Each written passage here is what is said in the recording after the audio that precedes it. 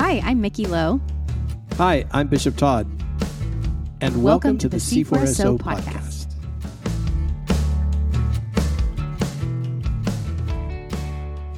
Hey there, Mickey. Good to see you as always. Hey, you too. How is your, end of Lenten season? How's it treating you? You know, my Lent got interrupted by a trip to California. So some of my practices went a little wonky, but, Okay. but it's been good.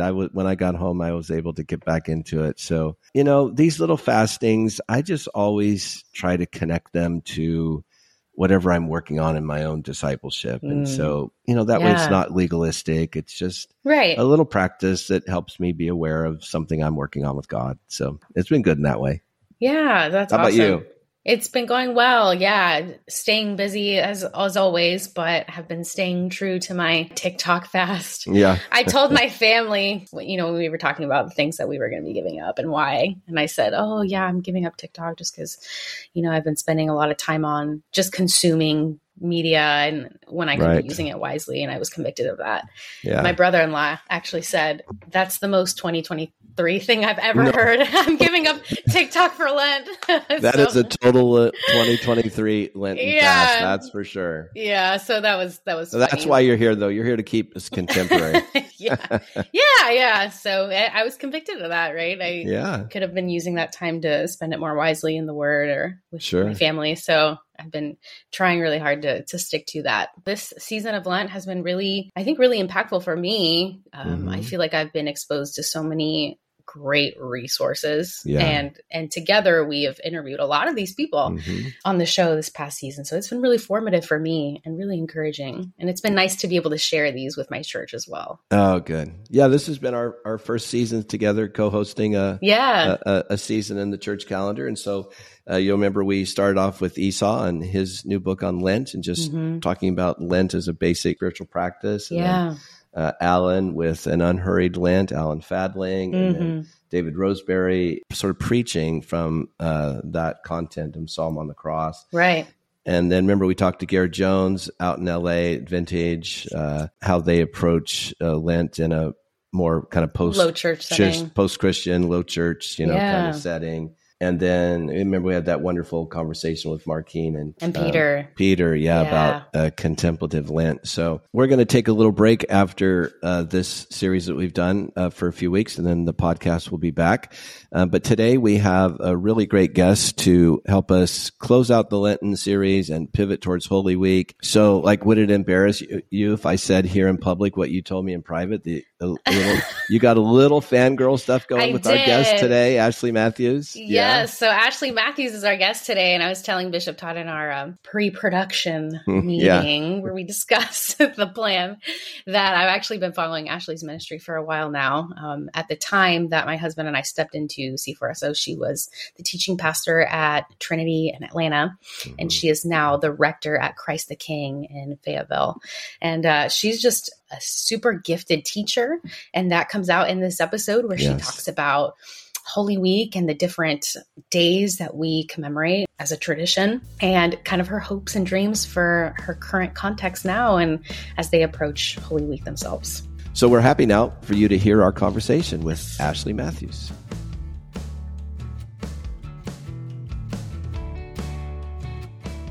Well, Ashley, thank you so much for joining us today. We're so excited to have you on the show. First, to kind of start off and give our listeners just a little bit of background on yourself, let's talk about where you currently are. So you're in Fayetteville. Yes. What has been the most joyful discovery in moving to where you're at now? Because you were in Atlanta. Is that correct? That's right. Yeah. Okay. So tell us more about where you're currently rooted. Yeah. So we're in Northwest Arkansas, in the northwest corner of the state in Fayetteville, of course, a university town. The most joyous part of moving here. So I'm from Arkansas originally. So okay, cool. This is a kind of homecoming for me, even though I didn't grow up in this part of the state. I grew up about 3 hours east of here. Gotcha. Okay. In the central part of the state. And so it is and isn't a kind of homecoming for me. So that's been very sweet to be back in Arkansas and to, be back home in that way. I think related to that, probably one of the most kind of joyous discoveries has been seeing the Lord redeem and correct even some of my assumptions about both, I think, myself and the church here. And I mean, I think I just honestly always assumed that this would probably be the last place that I would ever do ministry. That if I ever moved home to Arkansas, it would be to, I don't know, farm or garden or something. To not do ministry. Okay. To do ministry. And so I think truly the most joyous discovery has been, the people that I've met here and the openness and really, I think, even eagerness for the real appetite for the expression of worship that we are making at Christ the King together, that kind of blended worship. There really hasn't been much of that in this part of the state anyway. And so that's been very fun. And I think both in a kind of like surprising way. So watch the Lord do a really new thing, and even to correct your faulty assumptions when you're almost 40 and has been pretty fun. Well, maybe it's like being in the creek. So it's okay. That sounds fun. A lot of creeks in Atlanta. And so I grew up in them. So the Ozarks are really beautiful. And to be this close to the outdoors and surrounded by it has it's not. I love that. I love that. So maybe an even more or less spiritual question. Do you have a secret hidden talent that we should know about? Now's the time to shine. I don't. I always think I'm kidding. I say I have no marketable skills, and I'm like a one trick pony beyond this thing that's very narrow niche of a thing that I can do. Yeah.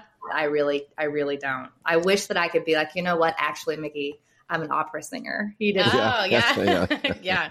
Or a tightrope walker, or I don't know, something really cool. But no, I skip rocks pretty great. And that's there you go. I can't do that. That's great. Your roots is I can catch a crawfish, and I can, as it turns out, still skip rocks with the best of them. So there you go. I can't do that. Yeah. So it is a talent. That's awesome. And the follow-up question is always well, what do you wish you could do? So see, there you go. That's a great answer. Yeah. There you go. No, I want to know, what do you wish you could do? If you could do one thing where you had a great talent, what would it be? Would it be opera singing? Opera? Singing for sure. I think singing, okay. Not give me the ability to sing is because I would probably just never stop doing it. I would be exhausting people that's always ready and willing to sing. Yeah. I love that. That would be me. Thanks, Ashley. That's fun. So this is the last of our Lenten series, Ashley, and so we want to pivot today from Lent to Holy Week. So we thought we might do that, though, knowing that you're a working rector and have gone through Lent, and we've tackled some of the top topics of Lent in earlier podcasts. But just to help us pivot here, as a pastor, when you work with the more public Lenten practices, what are you shooting for? What are you looking for? How do you engage with them in formational and missional ways? A fair number of our folks at Christ the King are pretty new to the church calendar and new to Anglicanism. Yeah. And I don't think that's just true of folks who are currently at Christ the King, but I think that's true for a lot of folks in this area. Mm-hmm. So during ordinary time, we spent a fair amount of time talking about how the tradition and our practices, they're really important, or they are rather a means to an end. They're not an end in and of themselves, Right. They're meant to sort of facilitate our life in the Spirit and our faith in God. And that's really important because being Anglican is, of course, a defining marker for us at Christ the King, because we're one of the only Anglican churches in the area. And so it's important, but it's in the service of something beyond itself. It's sort of intentionally, necessarily aimed beyond itself. So that's true even for the season of Lent. Lent is, I think, maybe I became Anglican in large part because of Lent originally. It's just, wow. I think Anglicans do Lent really well, and it served as a really helpful corrective for me coming out of just a really uber evangelical culture in which there wasn't a lot of, there's just more practices built around confession, or even what is penitence and what's the purpose of it, or what does it mean to prepare for Easter. So as far as the formational part of that goes, we've been talking a lot about what Lent is for.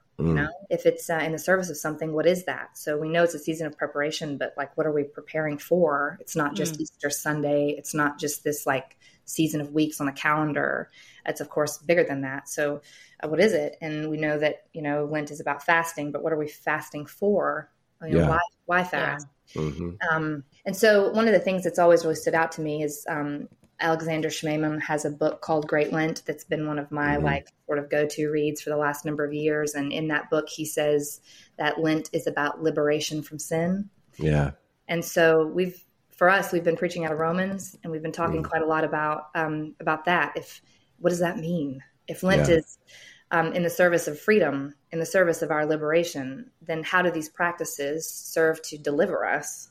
Make us more free. And so the preceding question is like, well, okay, in what ways do I need to be more free? Am I really bound by my appetites? And how, and in what way? And so what kind of practice, therefore, might I need in order to be more free in this area? If it's fasting, okay, but what should I fast? And that probably has something to do with where I need to be more free, So if it's, if I feel bitter, or angry, then, and I want to be free from that, well, maybe I need to practice confession in a really intentional way during this time.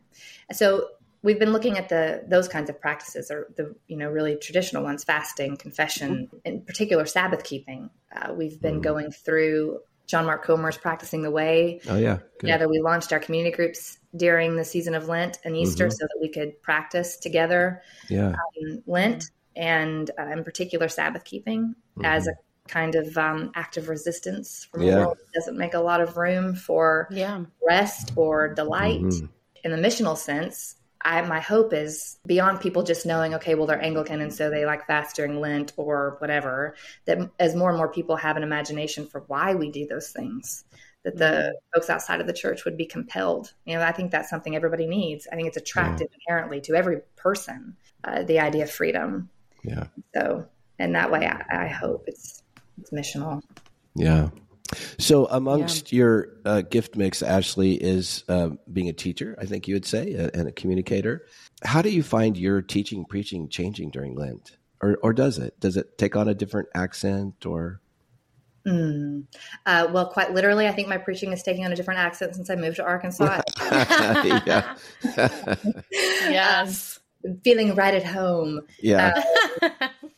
It's a great question. I think sort of practically speaking, my preaching has to be a little shorter during Lent. Those of you who out there who stick to the liturgy pretty purposely and intentionally will note that the liturgy lengthens during Lent. So the readings get longer, Yes. Yes, and the prayers get longer. And so my time gets shorter necessarily.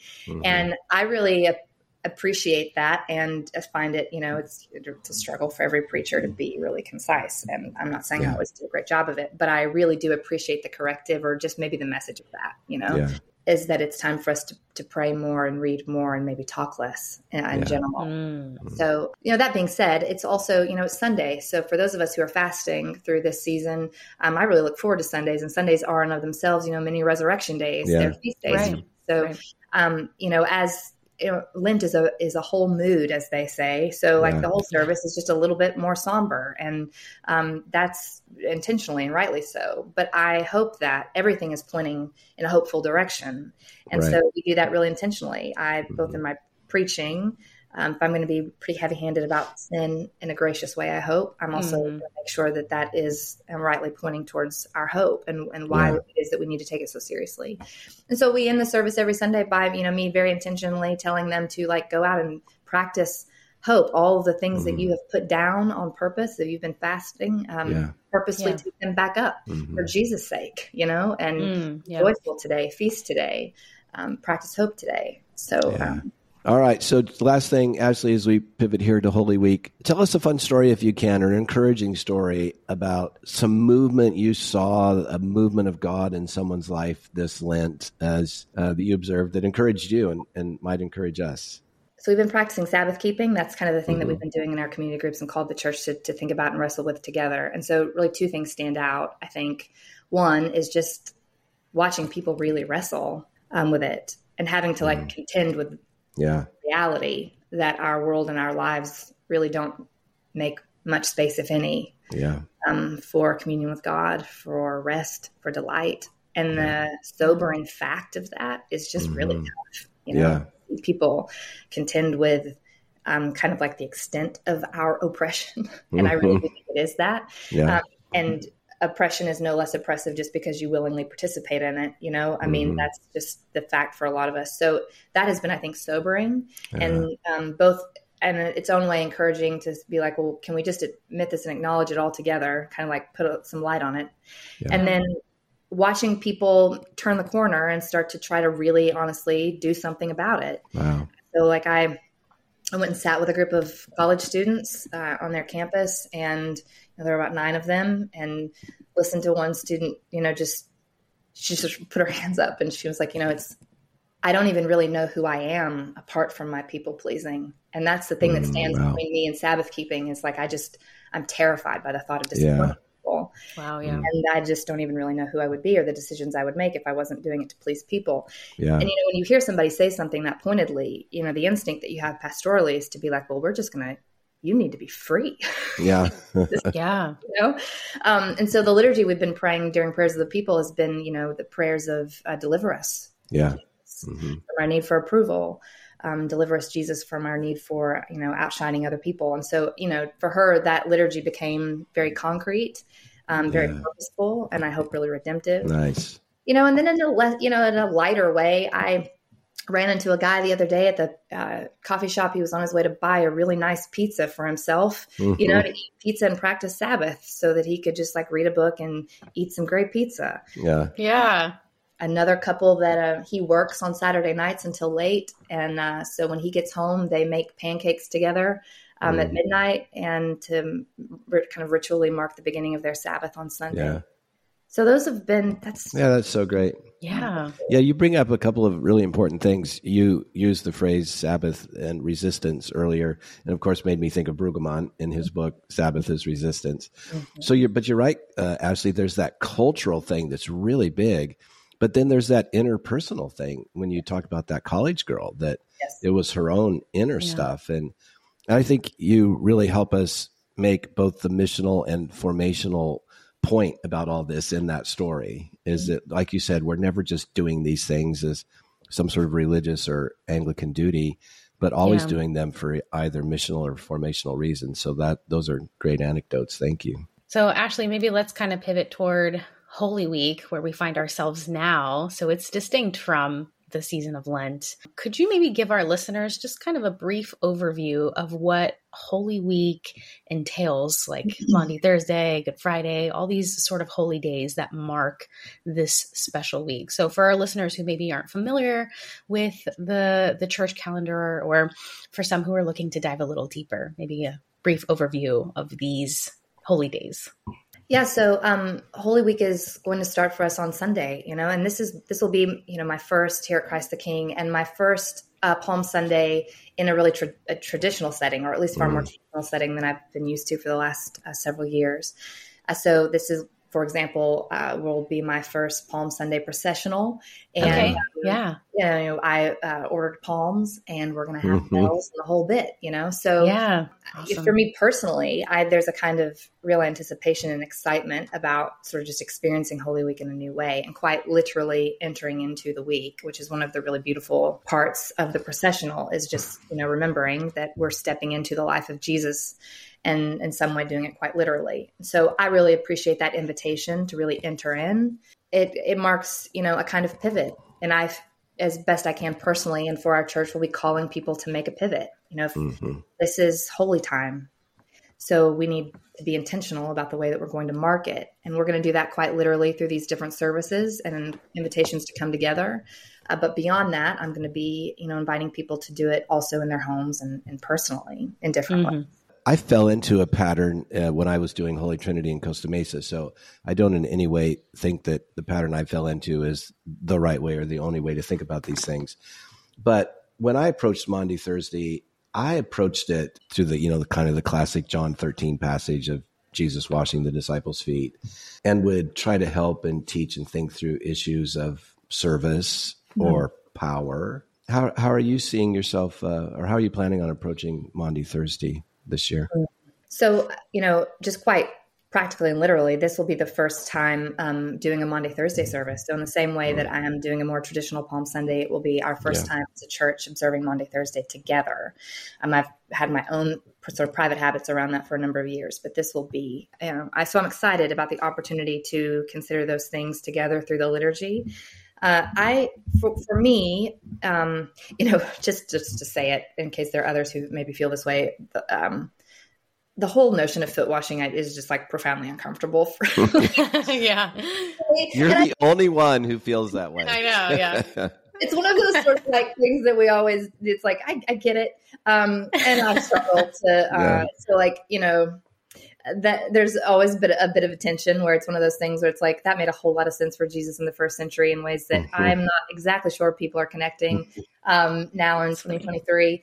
And so, but that being said, it's like to really contend with what you're saying, Bishop Todd, which is like how we think about power and position. Yeah. And, actually being profoundly uncomfortable about power, privilege, and position is just maybe exactly what we should be thinking about and wrestling with.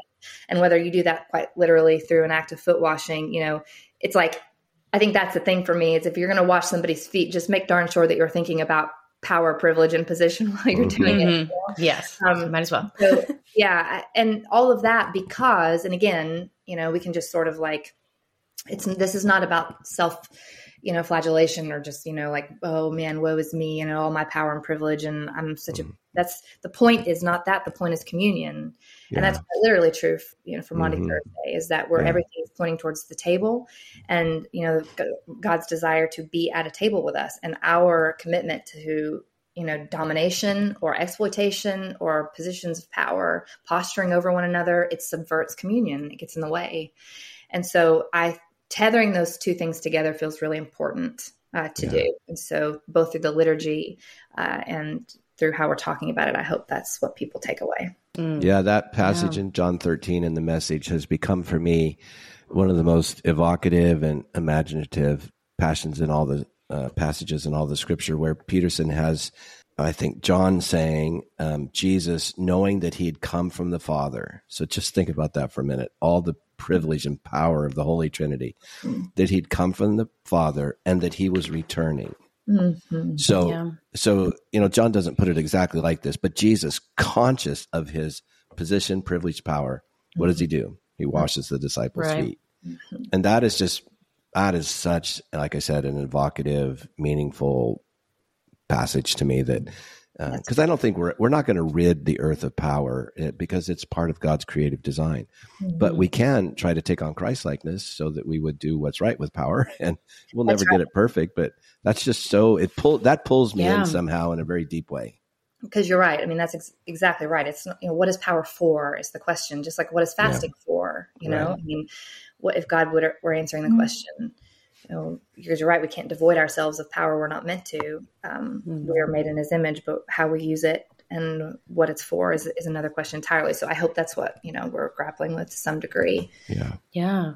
Which is, I think that's why Holy Week, for me personally, and I know for a lot of folks, it's so formative spiritually because we're following these events in Jesus's life and sort of modeling ourselves over the example that he gives us. And so what better way to really immerse ourselves in this time that the church has been, set aside to think about these things and apply it no matter what, where we are as far as time, right? This is still applicable to us now in 2023 as it was when these practices were absolutely put forward by the church. So.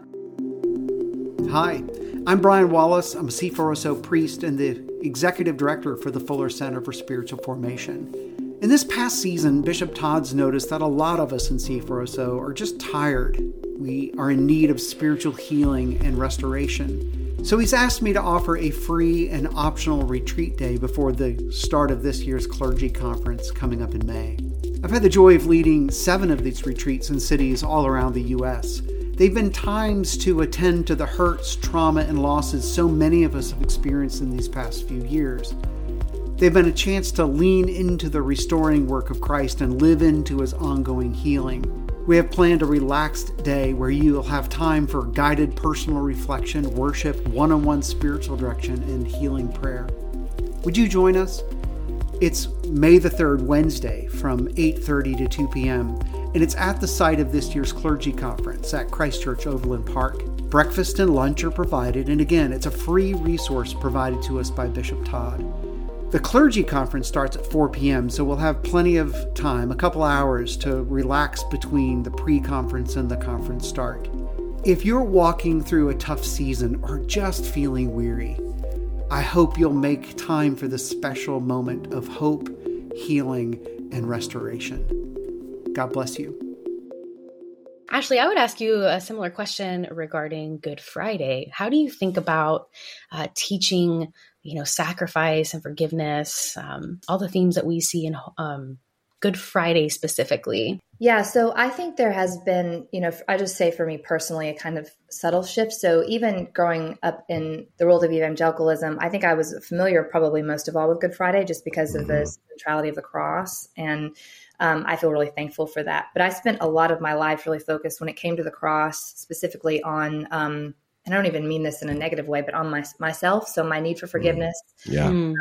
And Jesus' sacrifice in particular on my behalf. Right. So I spent, if you're looking at the whole span of my life, I've spent a lot of time relatively thinking about that aspect of the cross. And so I think one of the gifts of this tradition has been a slight shift for me in thinking about Good Friday, specifically around the question of what is it exactly that makes Good Friday good? Why do we call it that? Yeah. Simply put, Jesus is what makes Good Friday good. And how do I say this really simply? I have found myself for the last number of years, and I don't think this year will be an exception, trying to imagine a world without him. If we'd had our way, he wouldn't be here.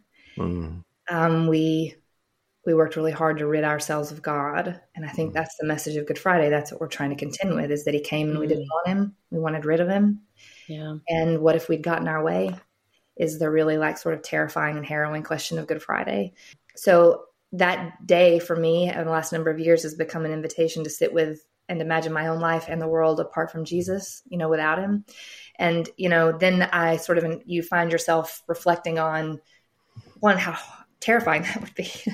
Yeah. And why would it be terrifying? Well, it's because Jesus is this and he's this and he's this and he's this, and we have this and this and this as a result of him. We have these hymns, we have these hopes, we have, this love and access to peace, and we have all those things because of who he is. And then you find yourself he's good.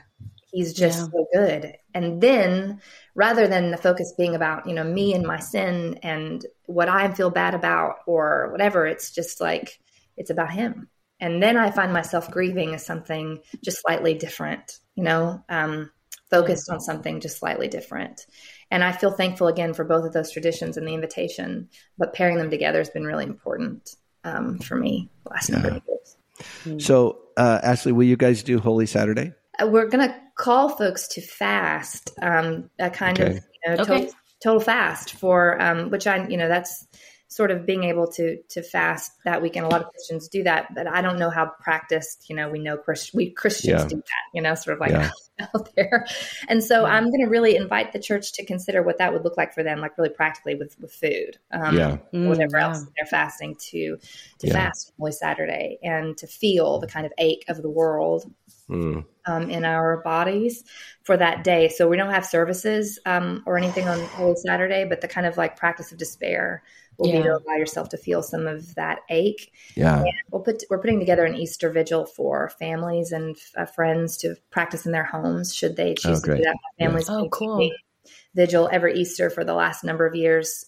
So we break fast together at midnight and quite literally feast and ring in the Easter morning together.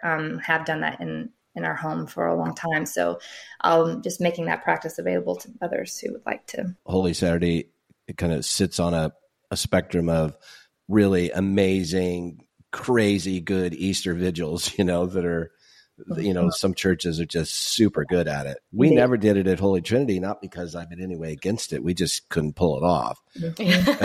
So we did something for us, we would have good attendance at Maundy Thursday, or average attendance, good attendance at Good Friday.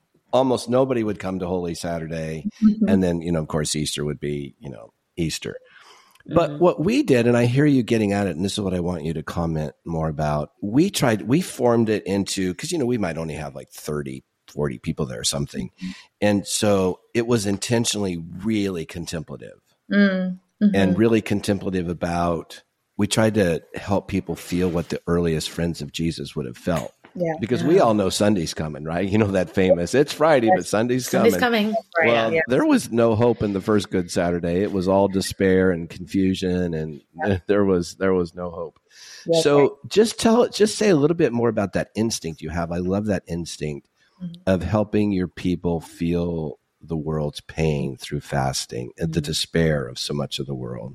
Yeah, I think one of the most, and everyone who's really lost someone and grieved knows this feeling. One of the hardest parts of grief is that feeling of the world keeps going and yet it's over for you, So like the sun came up and it felt like it shouldn't.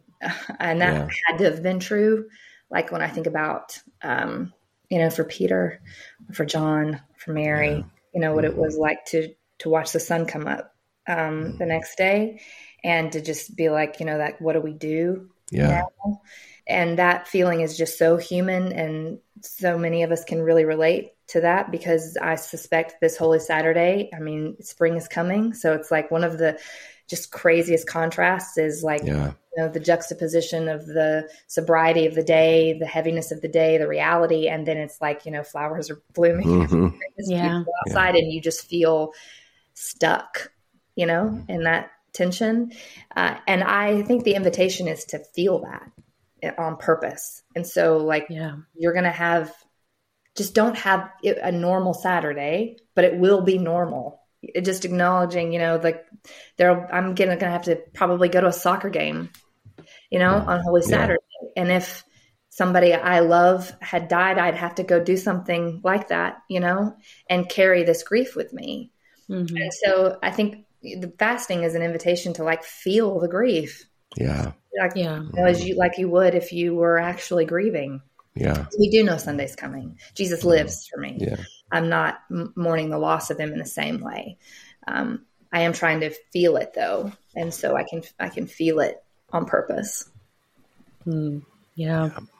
So Ashley, how do you think about teaching and preaching and just sort of communicating this hope on Easter Sunday? So practicing the resurrection life, this joy that we have in Christ.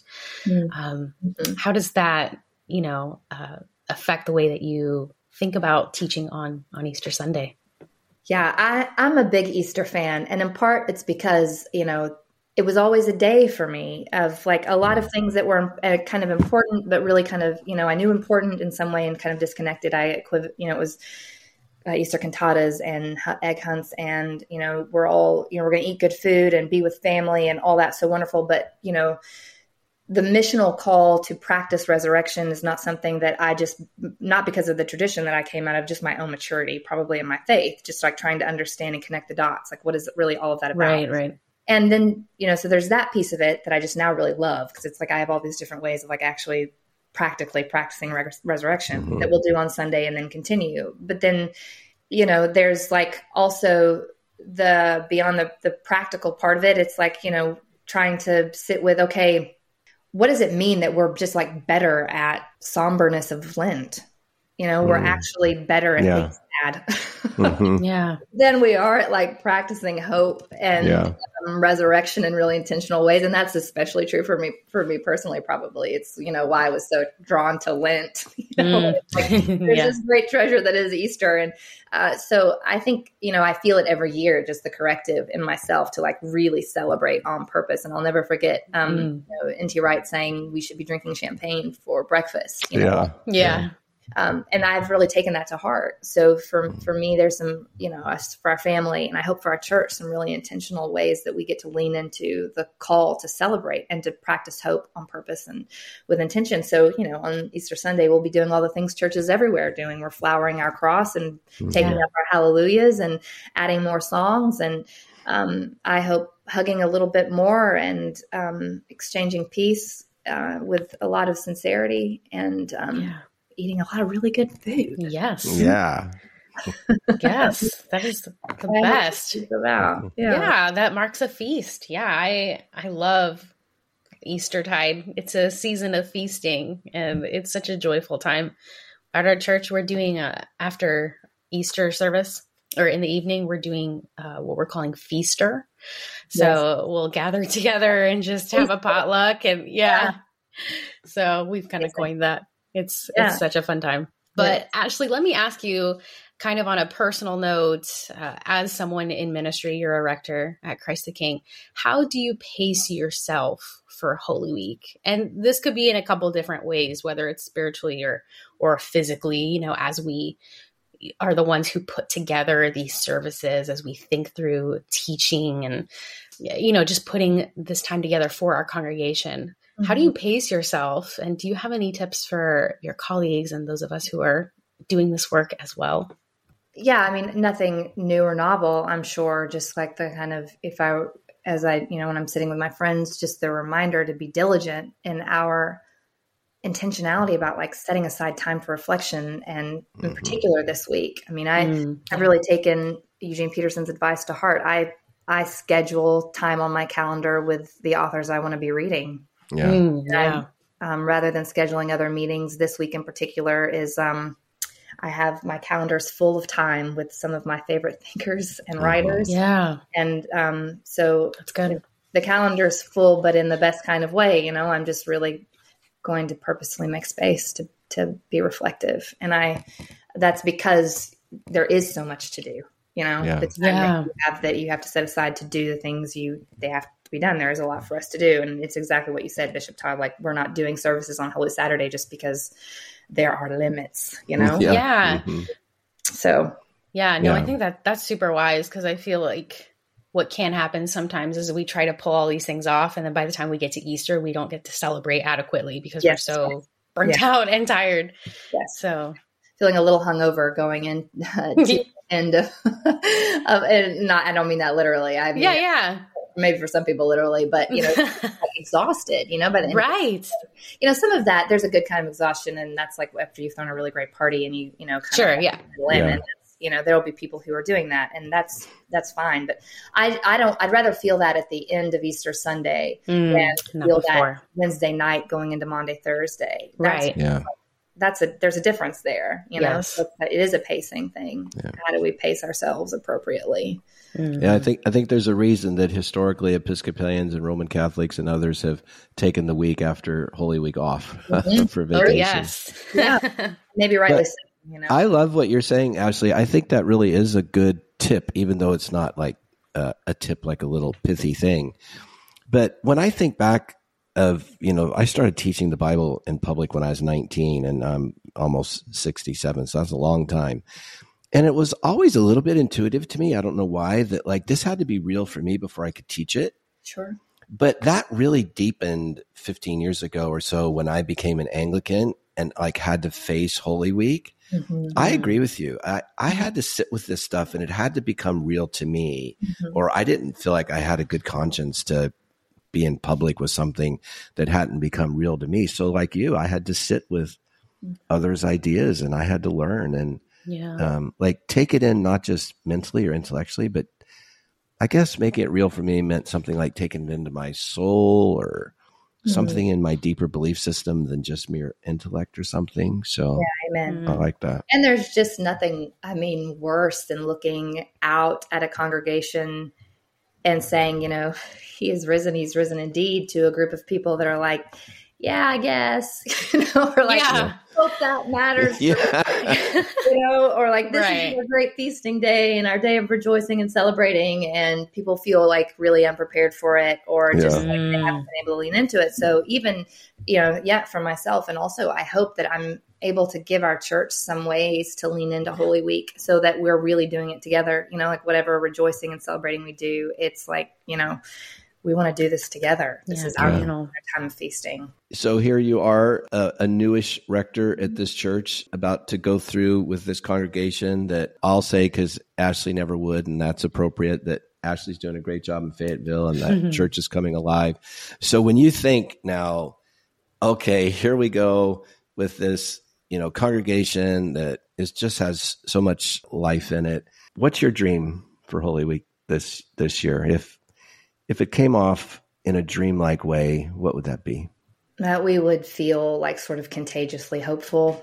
Yeah. I think, if I hope for something for Christ the King, it's that not only, and I don't even just mean that in an emotive feeling sort of way, but that we would have hope in like, oh man, like I actually have a vision for my life with God in a way that gives me hope for the future. If we've like felt, some of us, like we've been in a wandering season quite literally through Lent, but for a lot of folks, it's been a lot longer than that. Yeah.